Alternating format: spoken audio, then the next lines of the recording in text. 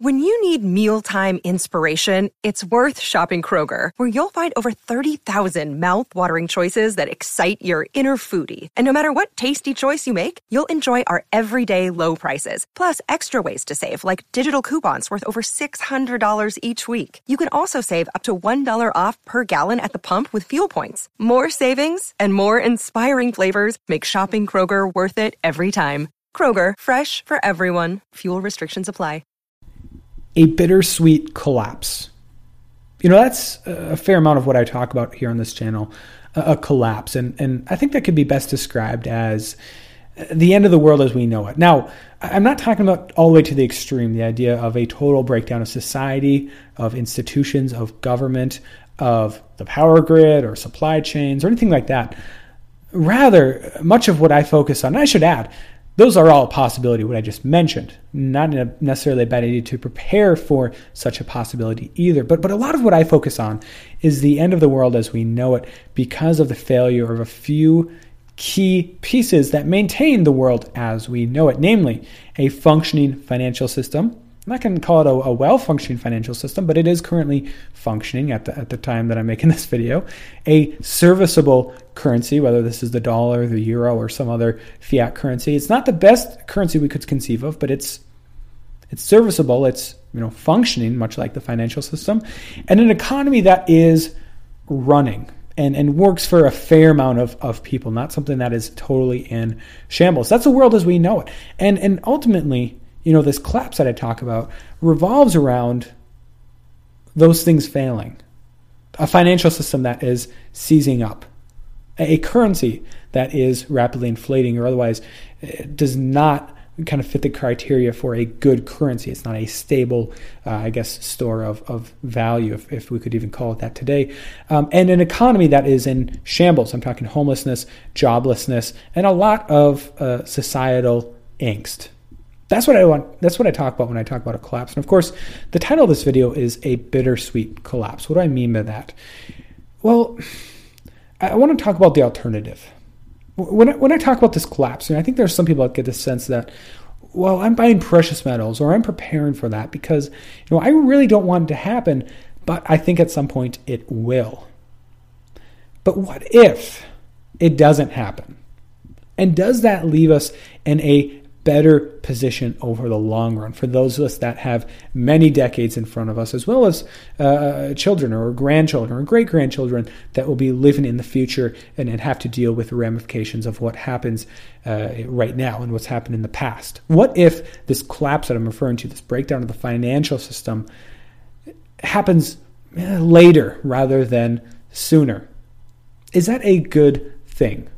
And I don't think it's too hard to answer that question by simply extrapolating what we have seen play out here in the United States over the last 10 plus years, as well as what we've seen play out in other countries such as maybe Japan over the last couple of decades, and extrapolate that to our own future here in much of the Western world.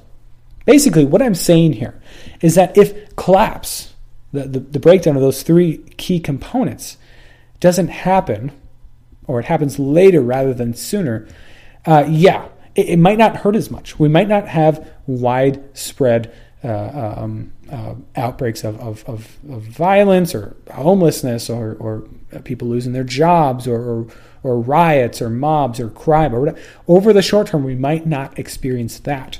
But the extrapolation of the current trends is going to be reduced standard of living, reduced employment, increased debt, which one could also define as kind of an increased enslavement or increased obligation to other people, and an economy that is stagnating, not robust growth, but very, very little growth. I'm talking about 1% GDP, 0.5%, maybe 2% on a good quarter.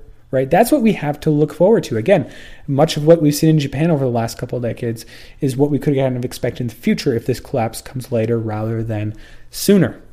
And so right from the beginning, you have to ask yourself is, I'm not looking forward to the collapse either, but is it the worst thing that could happen? Because ultimately, the alternative, over the short term maybe looks better, but over the long term, still looks pretty painful. It still looks like the trends that we've seen play out over the last couple decades. An increased disparity of wealth, more and more wealth going to the rich, less and less to the poor, increase in amounts of debt, more and more financial repression, less and less wage growth, lower and lower quality of life, standard of living. That's what we have to look forward to. And of course, the alternative to that, what I'm talking about here, a collapse that comes later rather than sooner, is a collapse that comes sooner rather than later. And that's where we get into this idea of a bittersweet collapse. Again, it's going to suck, right? Many of you guys remember what 2008, 2009 looked like.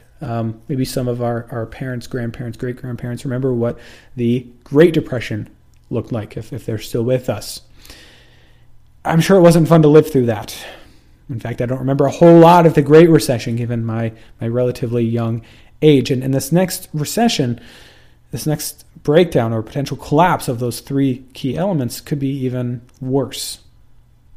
It's not going to be fun. As I said, homelessness, joblessness, societal angst, defaults of corporations, defaults of countries, collapse of currencies, a seizing of the financial system, and economic ruin. I know it sounds like doom and gloom, but again, going back to the beginning of this video, it could be much worse. We could be talking about things like nuclear war or solar flare or something like that. It's going to be bad. And yet, what silver lining can we find on that? First of all, as I said before, maybe a collapse sooner rather than later is for the better because there's hope in that.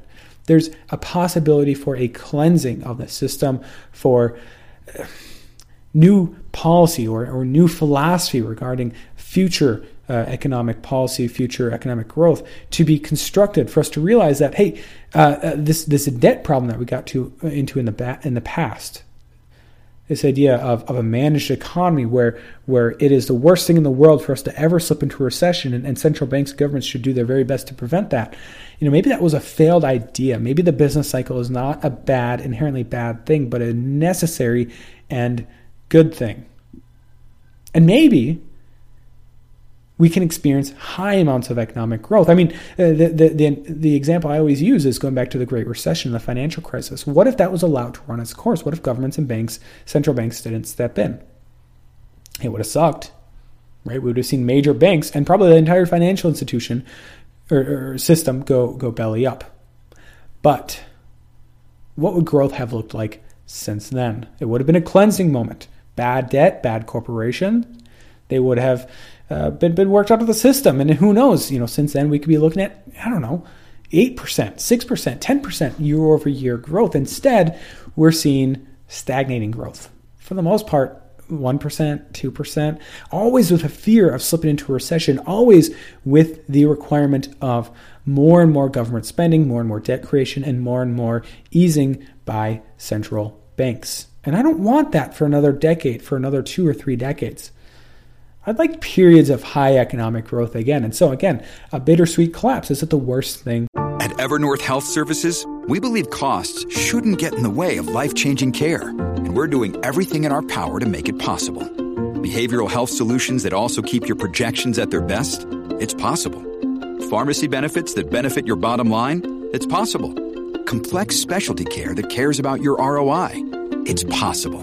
Because we're already doing it. All while saving businesses billions. That's Wonder made possible. Learn more at evernorth.com/wonder. In the world for us to somewhat start over, start anew. The same thing goes for our political systems. Democrat or Republican, I think we can agree that there's something broken about our political system. I'm sure many Australians or citizens over on the other side of the Atlantic, the UK, France, Germany, the EU as a whole, I'm sure we can agree to some level on the fact that our current political system just doesn't work well. Now, my belief is that we're never going to fix things. Humans are never going to fix these things permanently on our own. I'm a big proponent of the idea that we as humans are inherently flawed, right? And that kind of goes back to my overall view on humanity and with me being a Christian, a believer of the Bible, and the idea that, again, humans are inherently flawed. We can oftentimes fix these things on our own, and yet if we kind of start over, can we make something better? It's not a guarantee, but it's a chance to make something better, to try something new, because obviously what we've been trying for many decades now has only gotten worse and worse, right? The democracy or the republics that we live in have only really deteriorated, become more polarized and less functioning of governments. And the other thing that could be bittersweet about this next collapse is how society is, kind of arranged. Right now we have, in much of the Western world, what we maybe could call a kleptocracy. We could call it a oligarchy. You could call it a technocracy. All those terms could be technically correct, right? You have a ruling class, whether that's corporations that are in bed with government. You have government and politicians that are constantly promising more and more irresponsible policies to basically get them extra votes in the future. I mean, all those things, corporatocracy, that could be an excellent description as well. But basically what we see is a ruling class, whether it's corporations or government, or I believe both, that are designing policies, economic policies and otherwise, that lead to less and less wealth for the vast majority of people, less and less power, less and less liberty for the vast majority of people, and more for the few elite, the 1%, the 0.1%. And would a collapse potentially lead to more, justice? I mean, people on the left are always talking about this idea of justice and equality or equity or whatever you want to call it. But oftentimes they believe that government can somehow enforce that. But what if that's not the case? And I'm a big believer that it's actually not the case.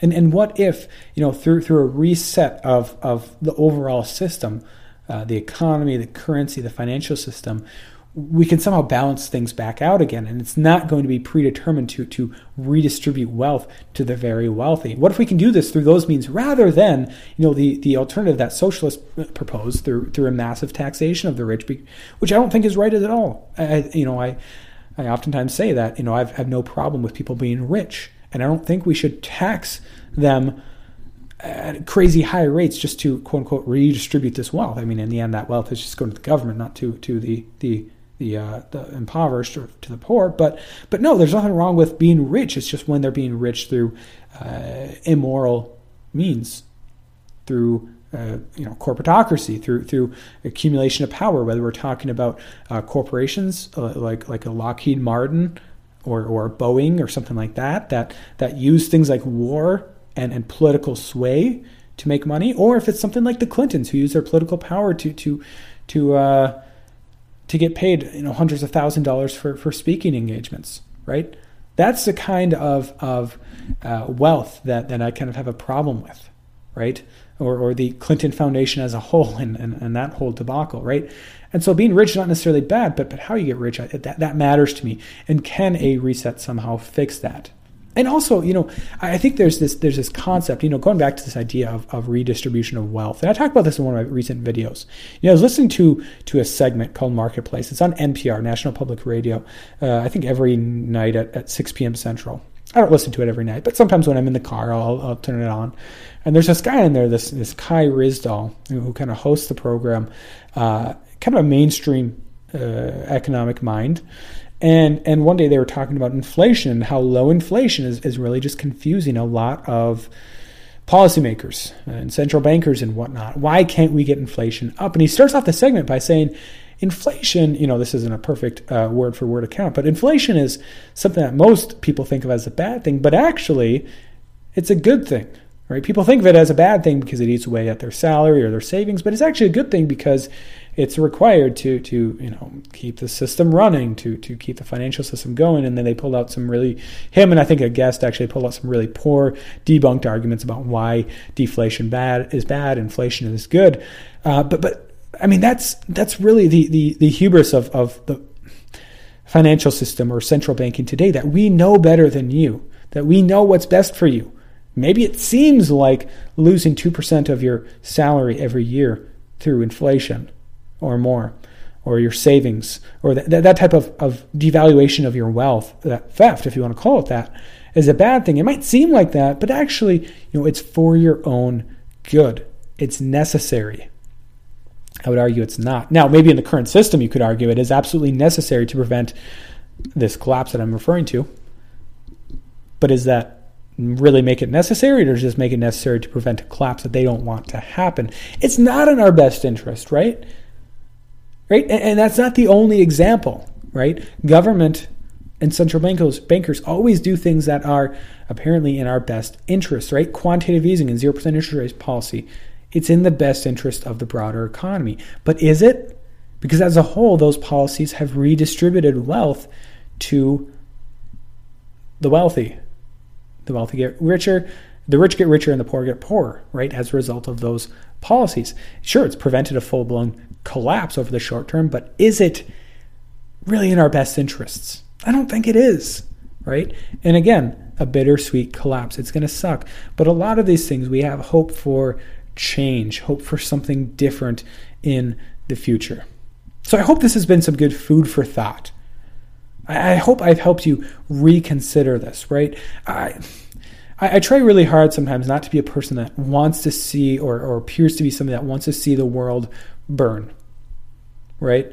My wife will tell you that I'm oftentimes maybe in a bit of a better mood when the stock market is going down versus when it's going up, because I see the system for what it is.